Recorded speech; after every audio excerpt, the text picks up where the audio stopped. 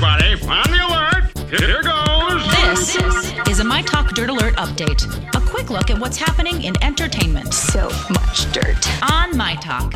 Well, this is going to be juicy. Logan filmmaker James Mangold, who has a lot of experience with those who live outside of the law with his movies Copland and 310 to Yuma, will reportedly step in to direct the Boba Fett movie. Yes. I'm very excited. Cool.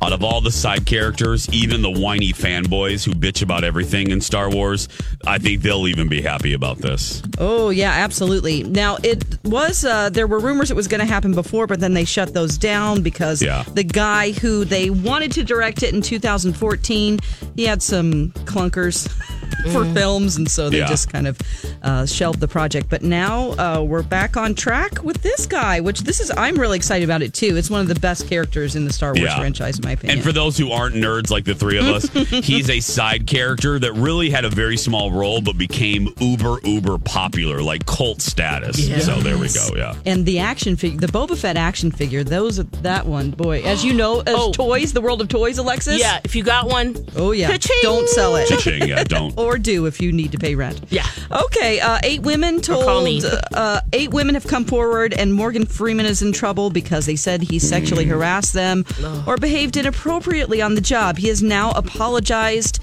saying anyone who knows me or has worked with me knows I'm not someone who would intentionally offend or knowingly make anyone feel uneasy. I apologize to anyone who felt uncomfortable or disrespected. That was never my intent.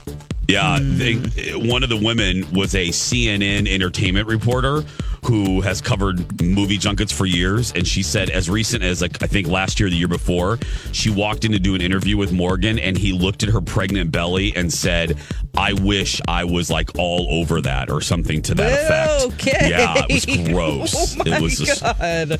Again, it's just, sorry to laugh, can't but say stuff like that anymore. It's come on, guys. Yeah, there have been rumors and whispers about him being like this. Yeah, a long time. Ugh.